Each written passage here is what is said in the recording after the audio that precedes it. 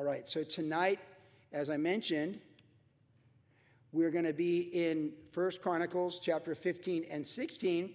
And these chapters really go together because they're both related to the Ark of the Covenant.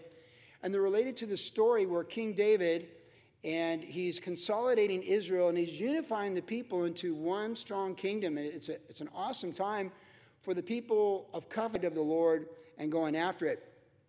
Now, the Ark of the Covenant had previously been in Kirjath Jearim in a tent. And most of you know, but maybe not all of you, the Ark of the Covenant was that treasure chest, if you will, with the 10 Commandments in it.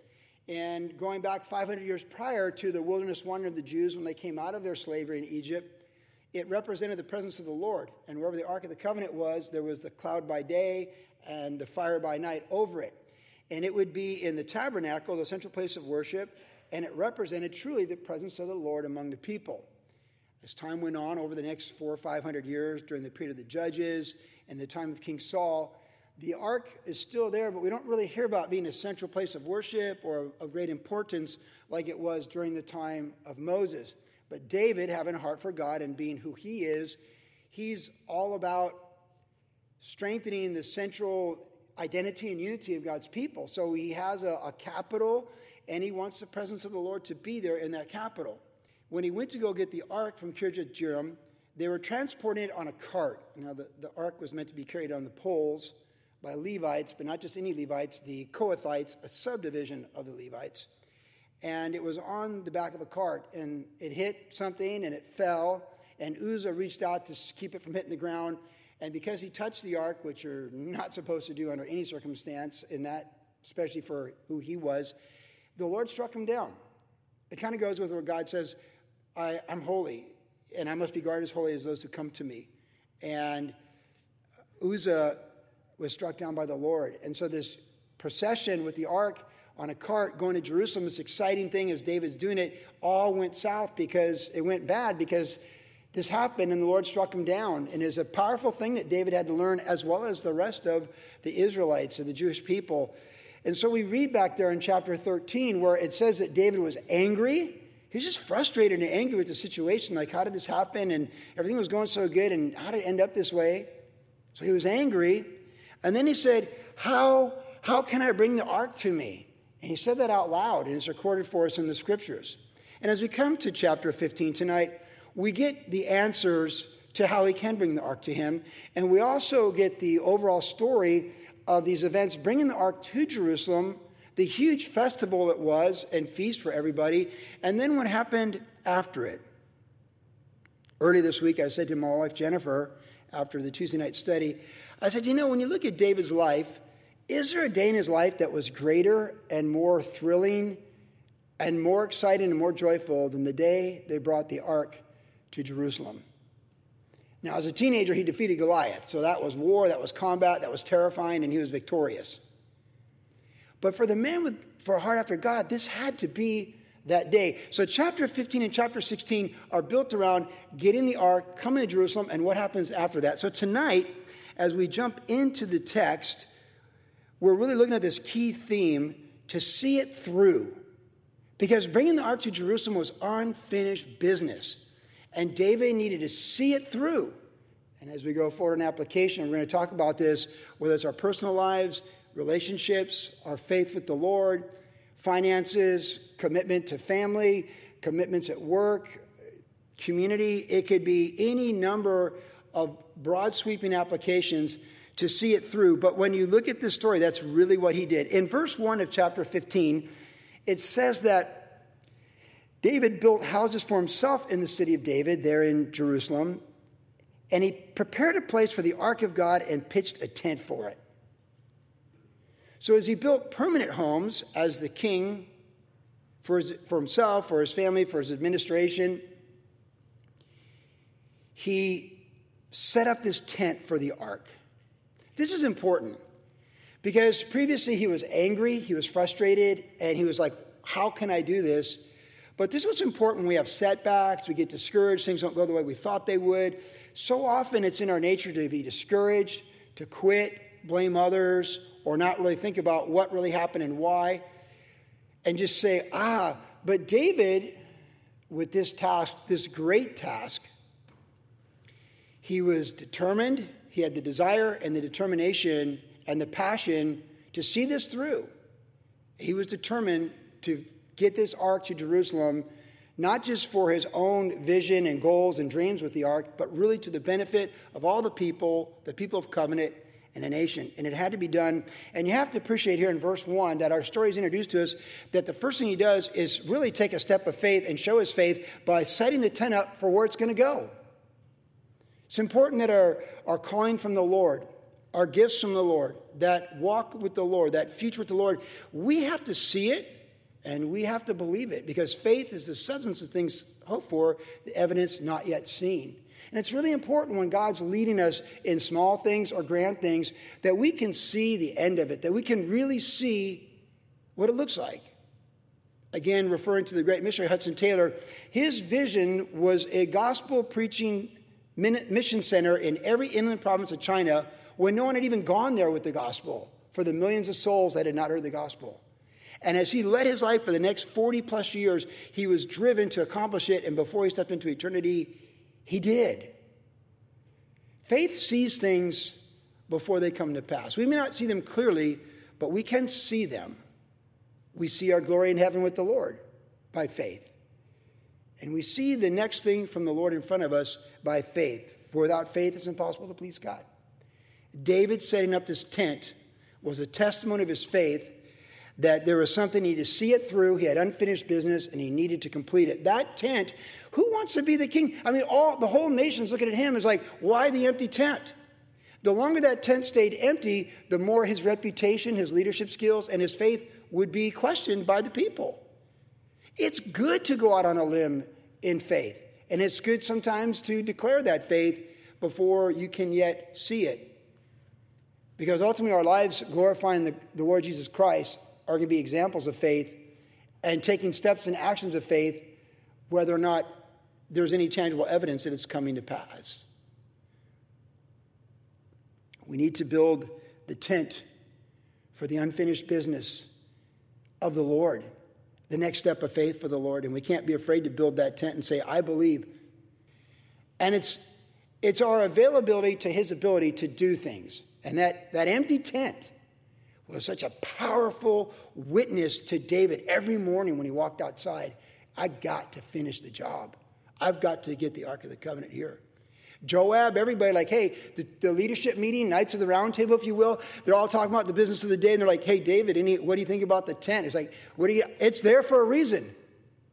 And that's a step of faith right there. And it's a testimony to everybody under my leadership that we're going to walk by faith and live by faith.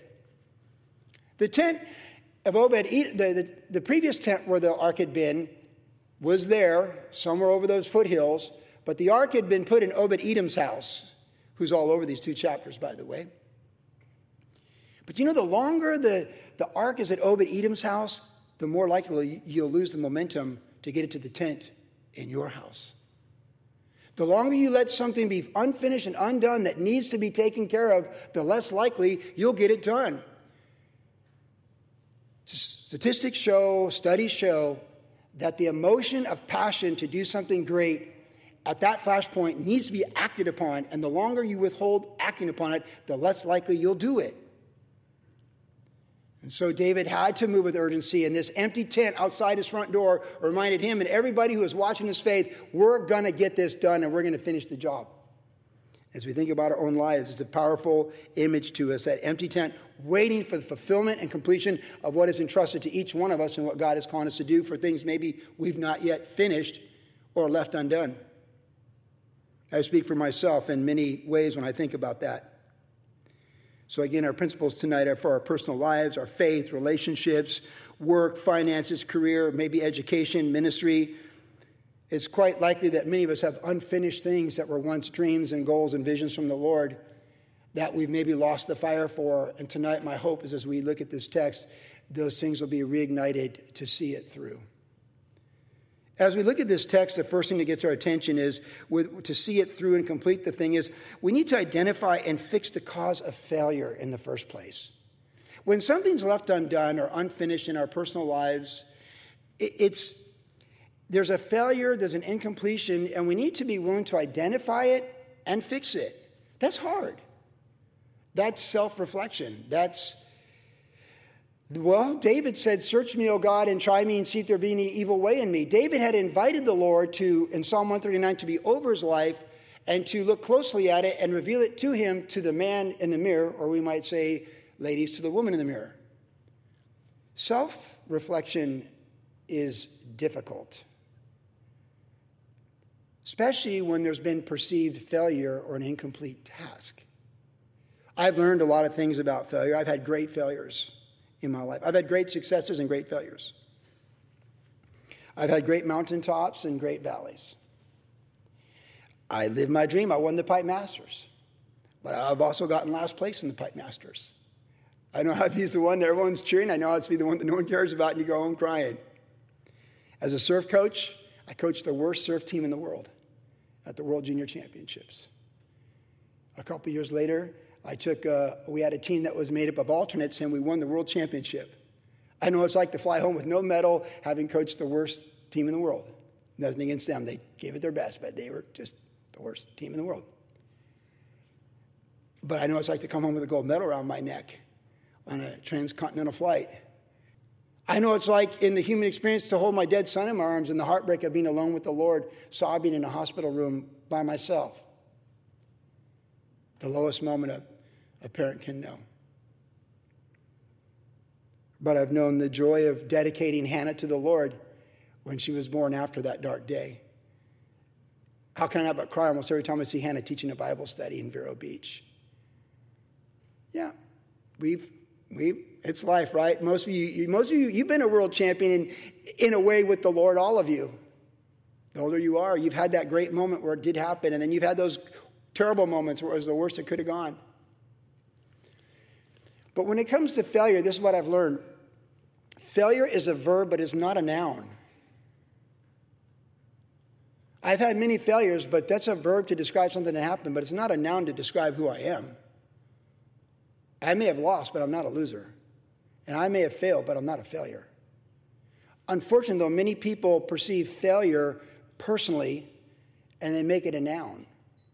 They take losing a verb and make it a noun and look in the mirror and say, you're a loser because you lost. There is nothing worse you can do to your self-worth before the Lord than doing something like that. Christ didn't die on the cross, so you look in the mirror and say that you're a loser. The victory of Christ for our spirit, mind, and body and our emotions and the totality of our life's purpose is not that any of us would come to a conclusion that we're the children of a lesser God and our life is of a lesser value than our neighbors. But unfortunately, failure does want to transcend from being a verb to a noun. Whereas Thomas Edison said, I haven't failed 10,000 times, I've just gotten closer to my success through 10,000 failures. And that's for the temporal. How much more for the children of God?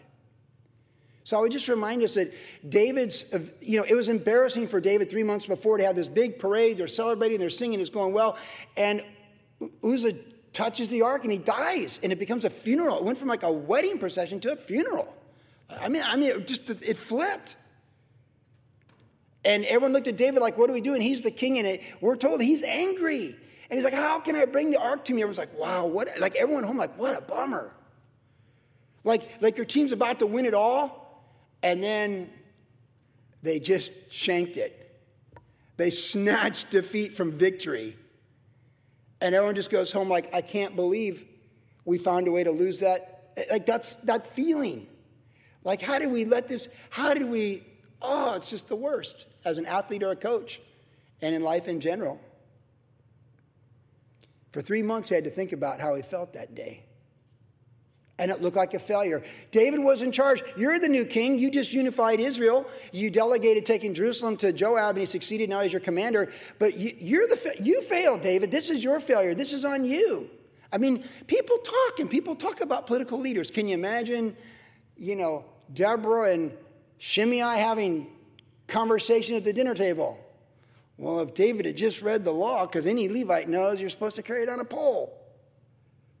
Oh, honey, don't say that. Well, it's true. The cause of David's failure was pretty obvious to anyone that knew the scriptures. Maybe David thought as a king he'd just do it the way he wanted to do it.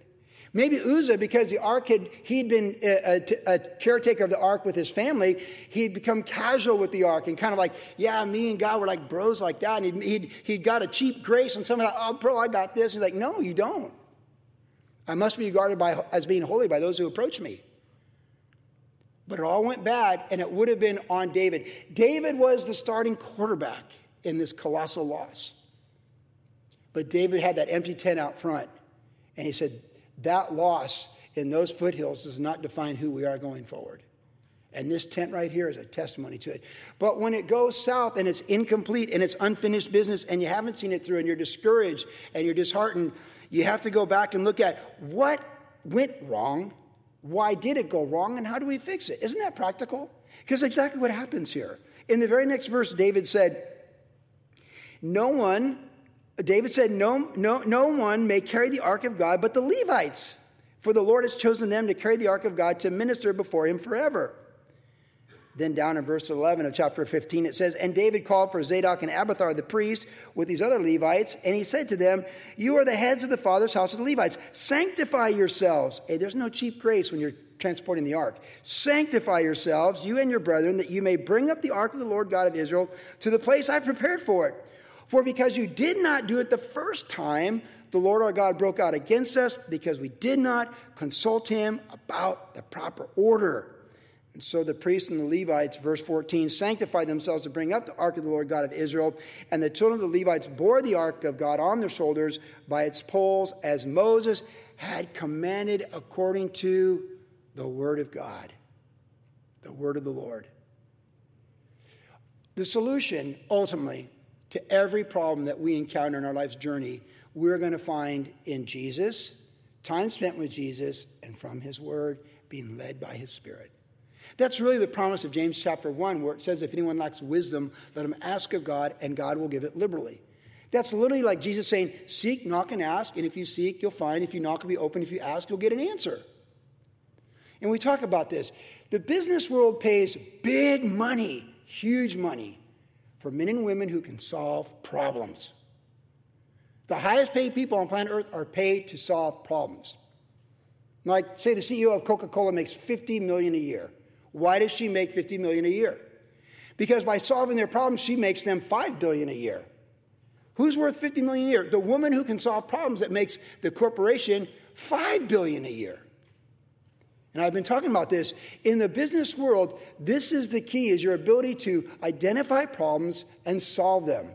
And this is for the temporal of time, space, and matter. But what the business world without Jesus is limited to is, as I've been saying, left brain metrics, which is numbers. So there's geniuses that work with numbers, and they solve problems by working the numbers. Einstein, equations, numbers, compound, this, that, everything else.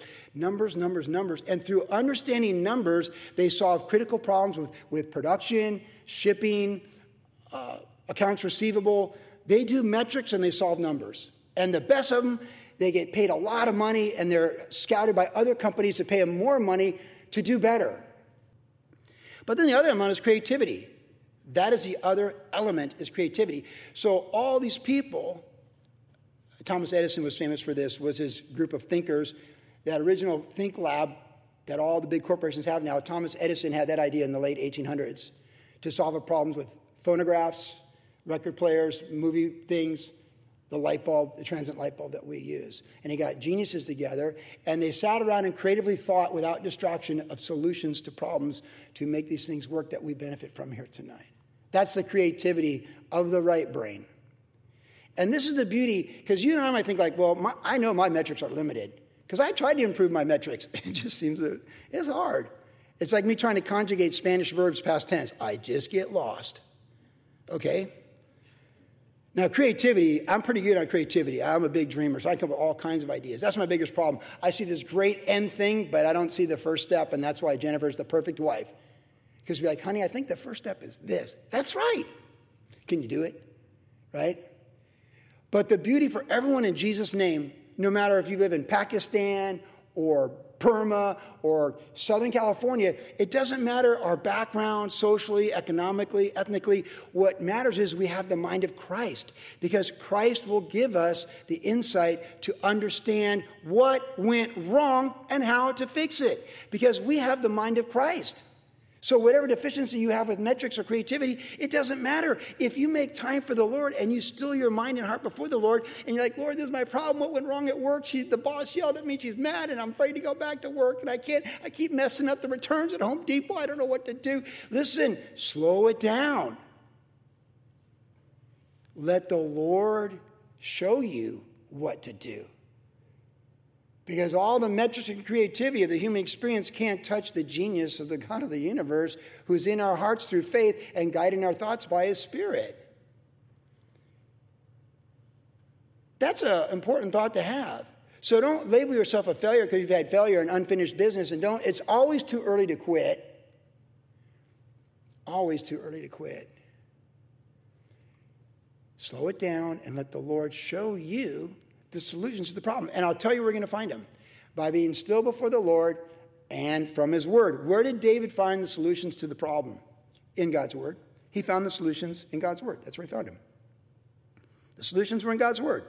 He says, as Moses had commanded according to the word of the Lord. It wasn't that hard. It was a pretty easy search and rescue mission. We're searching for the problem so we can rescue the situation and complete the process. Well, it was pretty obvious. Kohathites carrying the ark on poles. Now, it's not always that easy for all of us. Why? Maybe our walk's not good with the Lord. Maybe our marriage isn't good with the Lord. Maybe our relationship with adult kids is not good with the Lord. Maybe our relationship at work's not good. Our relationship with these neighbors is not good. There can be all kinds of things that have stalled that work of the Lord in our life. And the answers to incomplete things that are meant to be complete with the Lord from our life, they're going to be found by being still before the Lord and being in the Word of the Lord. And He will give us the answers. Sometimes it'll be obvious, like the Kohathites carry the ark. But sometimes that still small voice will illuminate a text, and it'll be the key and the code to solve the Rubik's Cube of your unresolvable thing that you let stop you and is now defining you. I promise you in Jesus' name that whatever God has called you to do, and no matter how complex the failure or the stalled element of that work is, I promise you, if we make time for the Lord and seek the Lord, the mind of the Spirit will give us, identify the problem and show us the plan for the solution. He did so for David, and He'll do it for us. And when you think about motivation for solving problems and going forward, because the world's people that go after more money, they solve problems.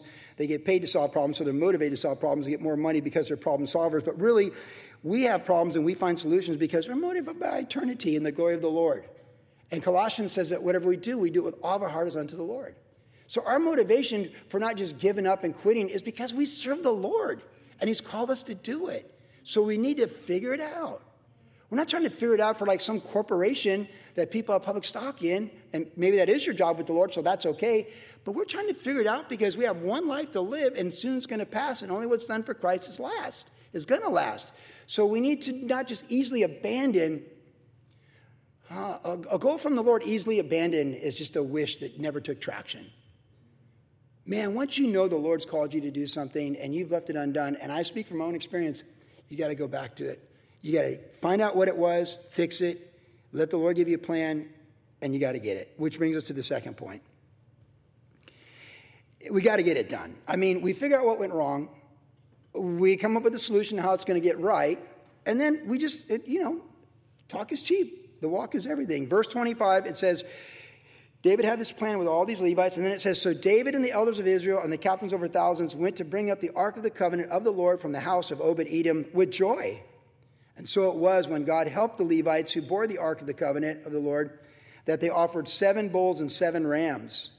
David was clothed with a robe of fine linen, as were all the Levites who bore the ark, so they all identified together. The singers, and Chenaniah, he was the chief over it all. The music master with the singers, David also wore a linen robe. Thus all Israel brought up the ark of the covenant of the Lord with the shouting, with sounds of horns, with trumpets, cymbals, making music, with stringed instruments and harps. And it happened as the ark of the covenant of the Lord came to the city of David that Michal, Saul's daughter, David's first wife, who had been given to another man, looked through a window and saw David whirling and playing music, and she despised him in her heart.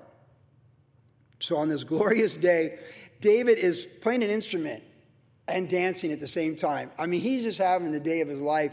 And give David credit. I don't think the Michael thing even was a hiccup or a speed bump driving through the shopping center. I think he just, whatever. Like, God's doing something special.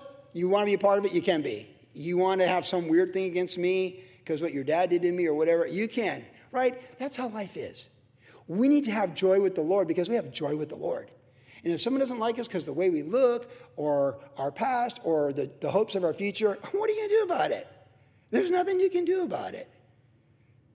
There's nothing. You can't help Michael on this day.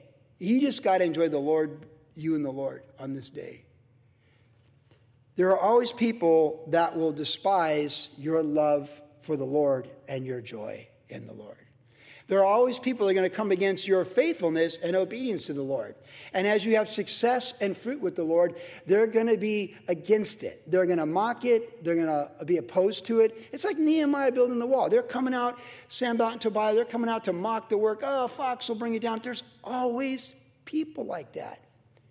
And you can't give them place in your thoughts, in your heart, your relationships, or anywhere in your life. This is why it says in Corinthians to take every thought captive and obedient to Christ.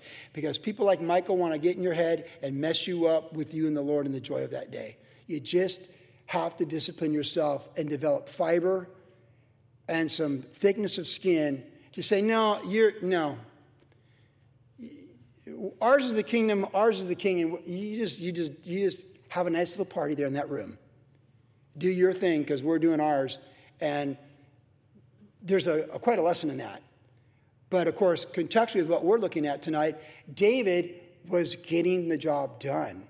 He's taking care of unfinished business. And it's like I said to Jennifer and I mentioned, this has to be like one of the greatest days of his life.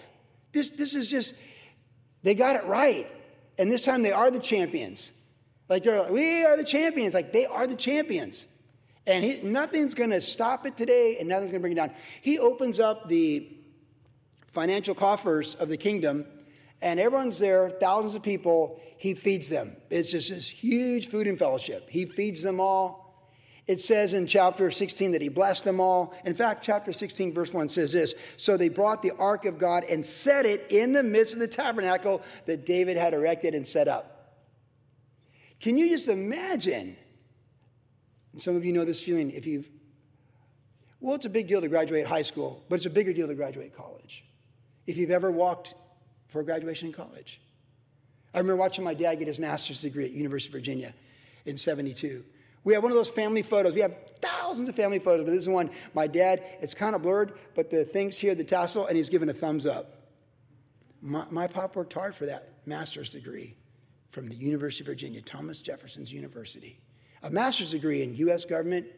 And so later on when he retired from the Marine Corps, he taught U.S. government. That's what he did. He was a landscaper, and then he taught college. I still have his master's degree, the document, There's something really special. When my wife graduated in 2009 from Hope International over there in Fullerton, she was a third-year biology major at San Diego State, committed to marry me. I mean, we fell in love. We had a 3-week, courtship. I asked her to marry me. We were married in March, 3 months later. By the end of that spring semester, she let go of that dream to be a veterinarian, all these biological science classes she'd taken, and became a pastor's wife. And for the next 15 plus years, that's what she did.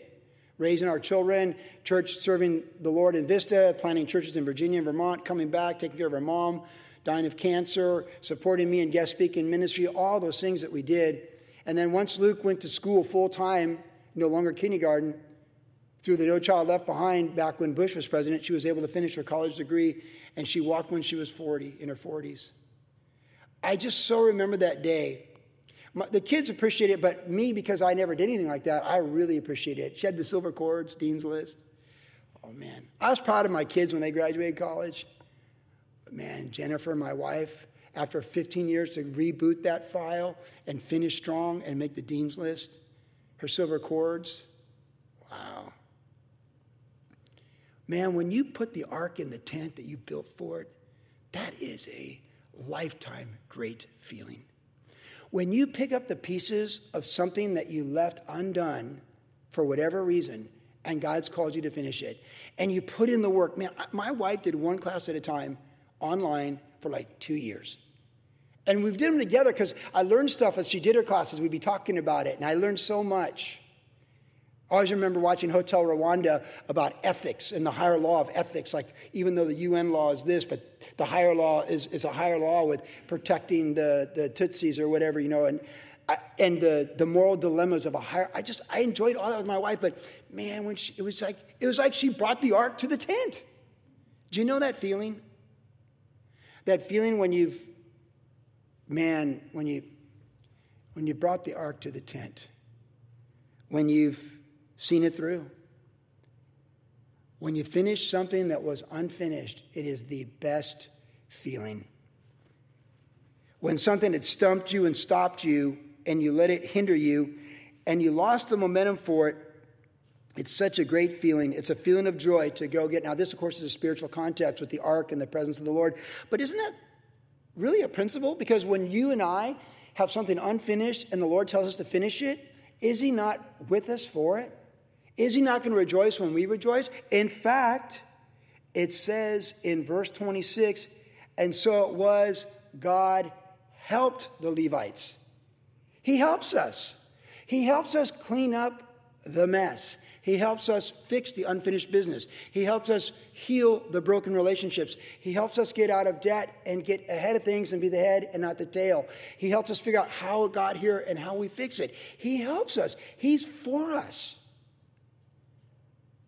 He's for us when we take care of unfinished business and we commit and purpose to see it through. And I'll just say again, there's a danger of delay when you know you're called to do it. And the longer you delay, the more likely your desired determination will slowly fade. And that's why it's so important that you don't let the verb failure define you as a noun and cause you to give up on that dream, that vision, that goal, that plan with the Lord. I believe in eternity we'll see a lot of things where maybe we did. I at least think that in my own life. I can't fix anything from the past, but I can definitely take ownership for every good thing for the future. There's people at times as a pastor, I thought, man, I just so strongly feel this is what God has for them. And they're excited about it.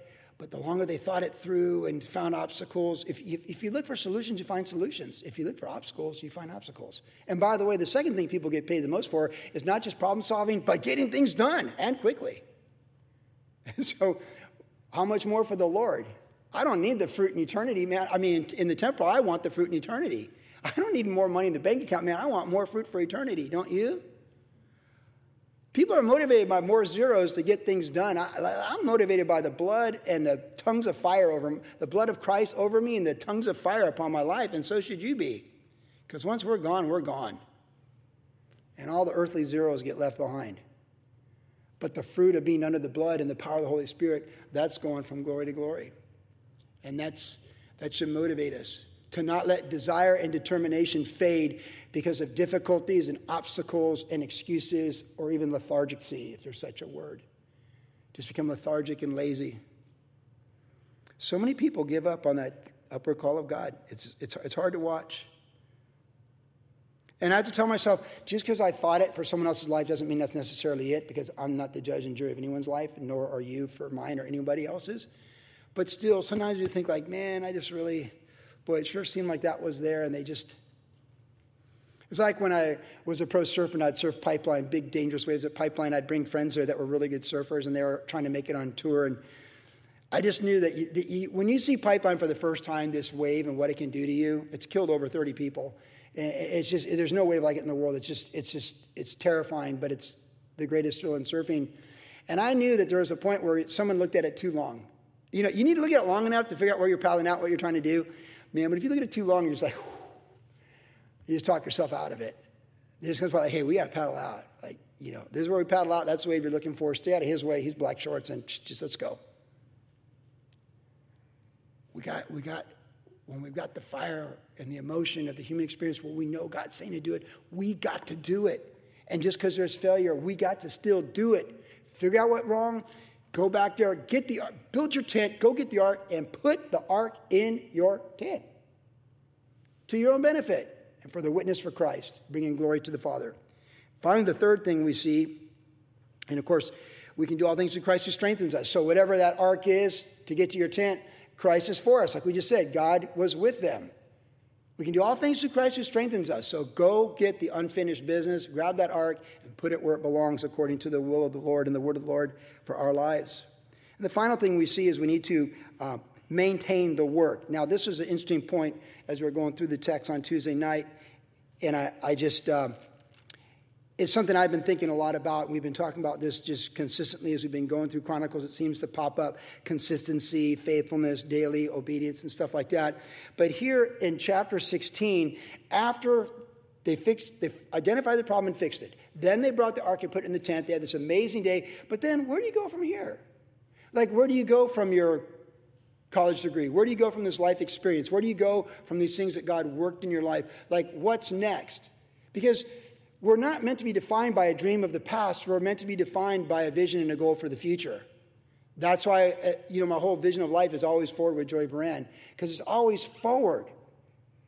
I don't want to be identified by, winning my first pro contest in 1978. That was my identity in 1978. Or making the Pipe Masters Finals with Dre Lopez at 17 in 1978. I was the most inspirational surfer in the world. Hey, that was great when I was 17 in 1978. I don't want to be a 62-year-old guy hanging out on Huntington Pier, drinking coffee, talking about when I was the most inspirational surfer in the world when I was 17. Do you?